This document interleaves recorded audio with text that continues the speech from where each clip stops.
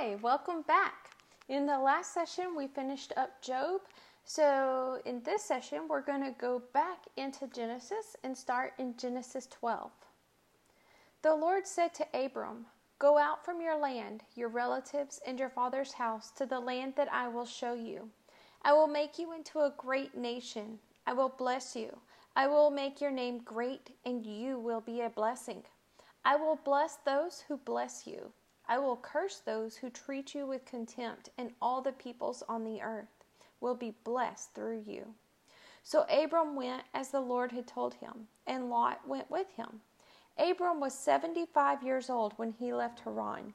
He took his wife Sarai, his nephew Lot, all the possessions they had accumulated, and the people he had acquired in Haran, and they set out for the land of Canaan.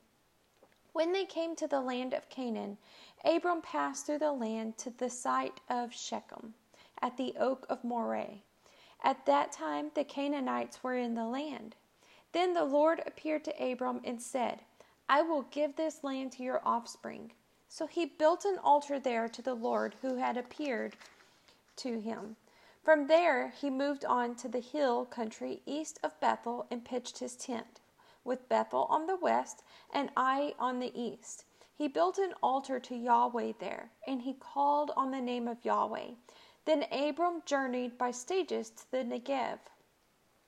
There was a famine in the land, so Abram went down to Egypt to live there for a while, because the famine in the land was severe.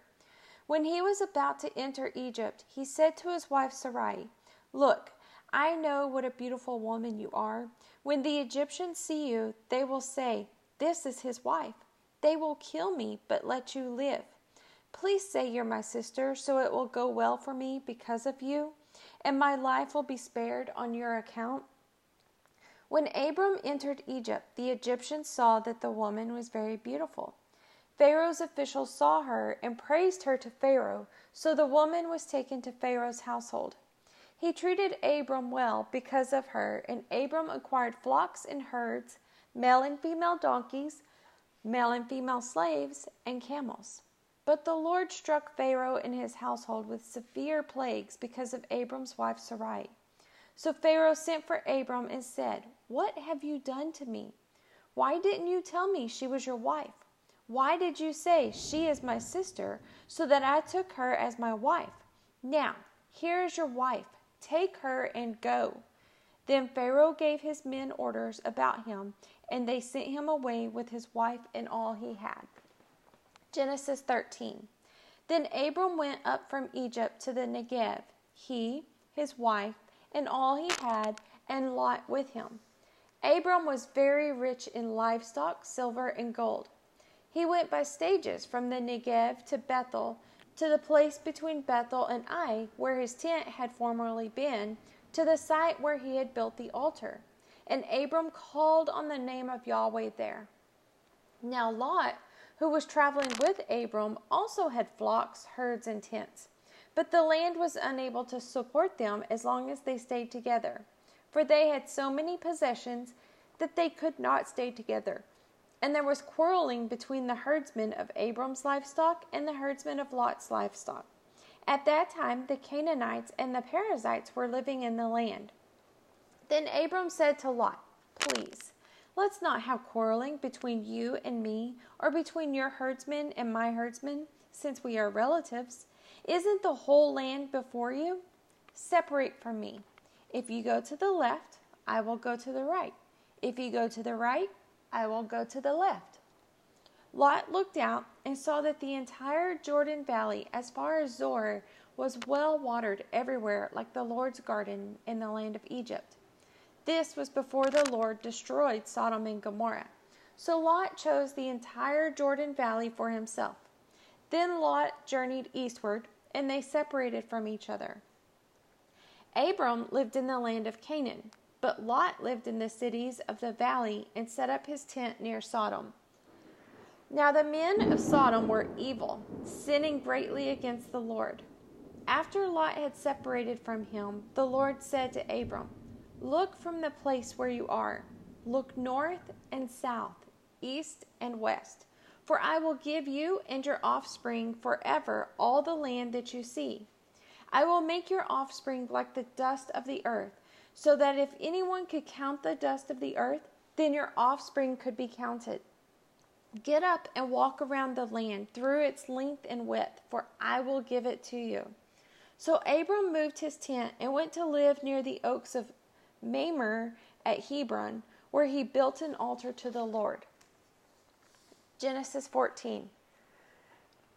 In those days, Amraphel, king of Shinar, Arioch, king of Elasar, Kedorlaomer, king of Elam, and Tidal, king of Goim, waged war against Bera, king of Sodom, Bersha, king of Gomorrah, Shinab, king of Admah, and Shemember, king of Zeboim, as well as the king of Bela, that is Zoar.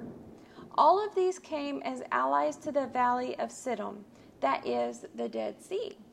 They were subject to Kedorlaomer for 12 years, but in the 13th year they rebelled.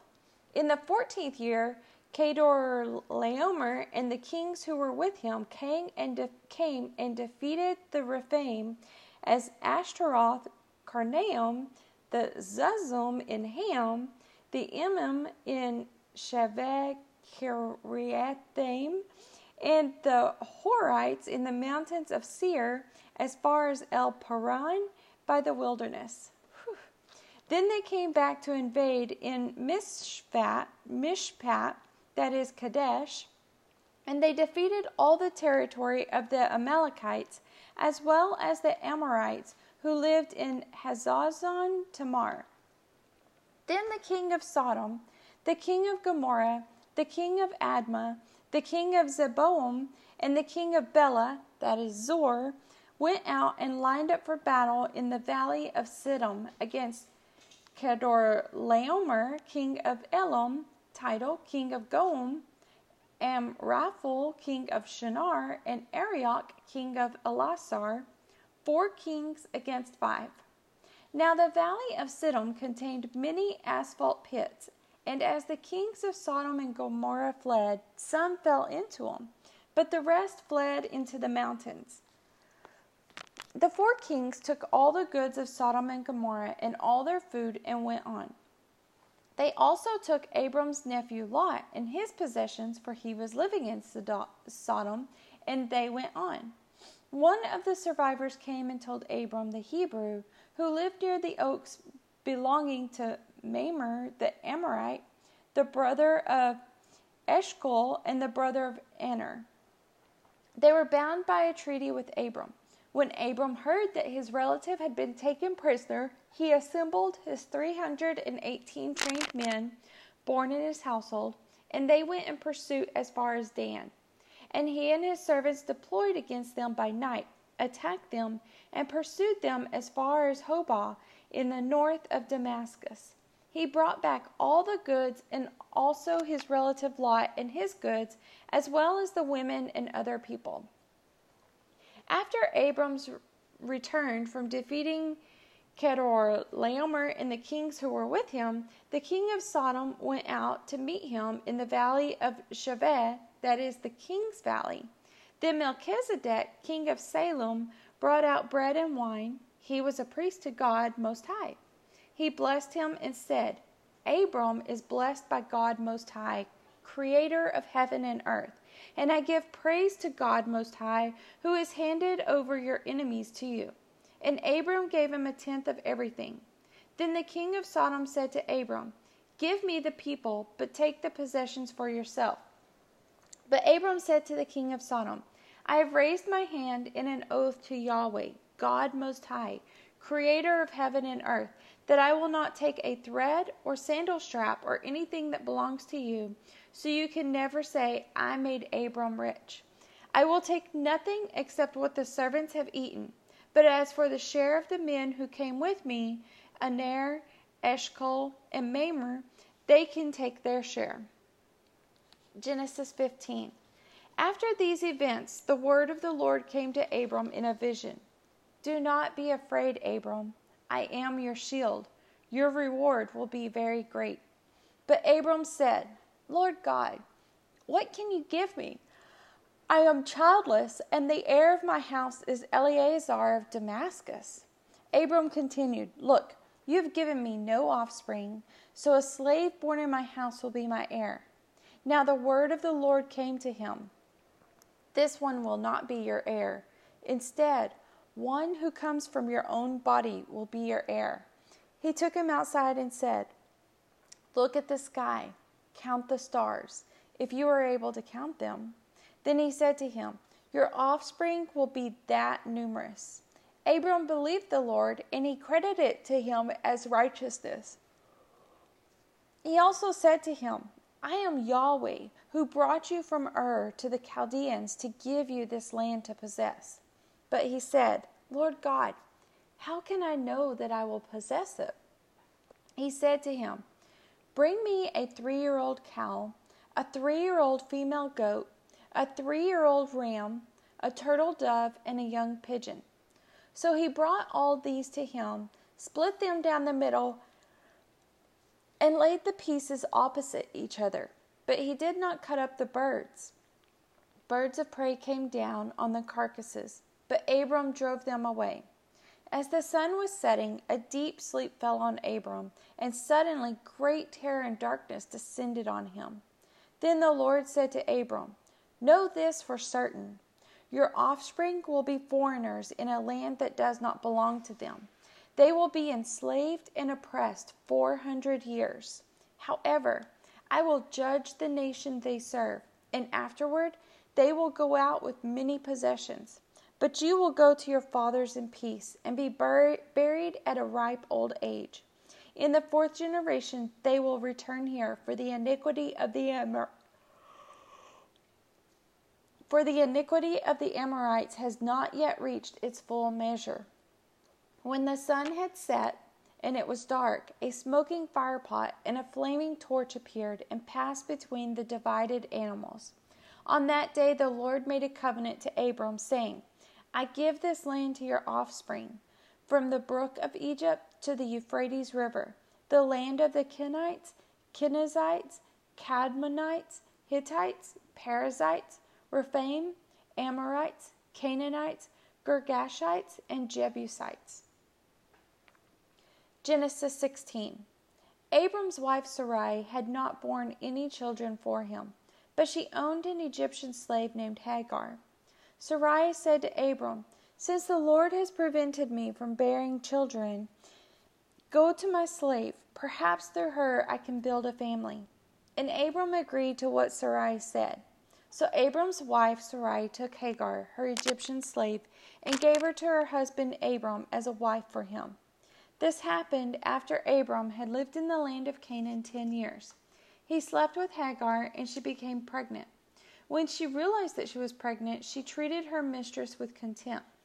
Then Sarai said to Abram, "You are responsible for my suffering. I put my slave in your arms, and ever since she saw that she was pregnant, she has treated me with contempt. May the Lord judge between me and you." Abram replied to Sarai, "Here, your slave is in your hands. Do whatever you want with her." Then Sarai mistreated her so much that she ran away from her. The angel of the Lord found her by a spring of water in the wilderness, the spring on the way to Shur. He said, "Hagar, slave of Sarai, where have you come from and where are you going?" She replied, "I'm running away from my mistress Sarai." Then the angel of the Lord said to her, "You must go back to your mistress and submit to her mistreatment." The angel of the Lord also said to her, "I will greatly multiply your offspring, and they will be too many to count." Then the angel of the Lord said to her, "You have conceived and will have a son. You will name him Ishmael, for the Lord has heard your cry of affliction. This man will be like a wild donkey. His hand will be against everyone, and everyone's hand will be against him. He will live at odds with all his brothers." So she called the Lord who spoke to her, the God who sees, for she said, "In this place I have actually seen the one who sees me." That is why she named the spring, "A well of the living one who sees me." It is located between Kadesh and Bered. So Hagar gave birth to Abram's son, and Abram gave him the name Ishmael to the son Hagar had. Abram was 86 years old when Hagar bore Ishmael to him. All right, so we're going to wrap it up there. And if you heard, that it is thundering here, and I thought it was kind of funny, the timing of the thundering, because it seemed to happen when peak moments in what we read today. So we will be back for another session, and we will start in Genesis 17. Thank you.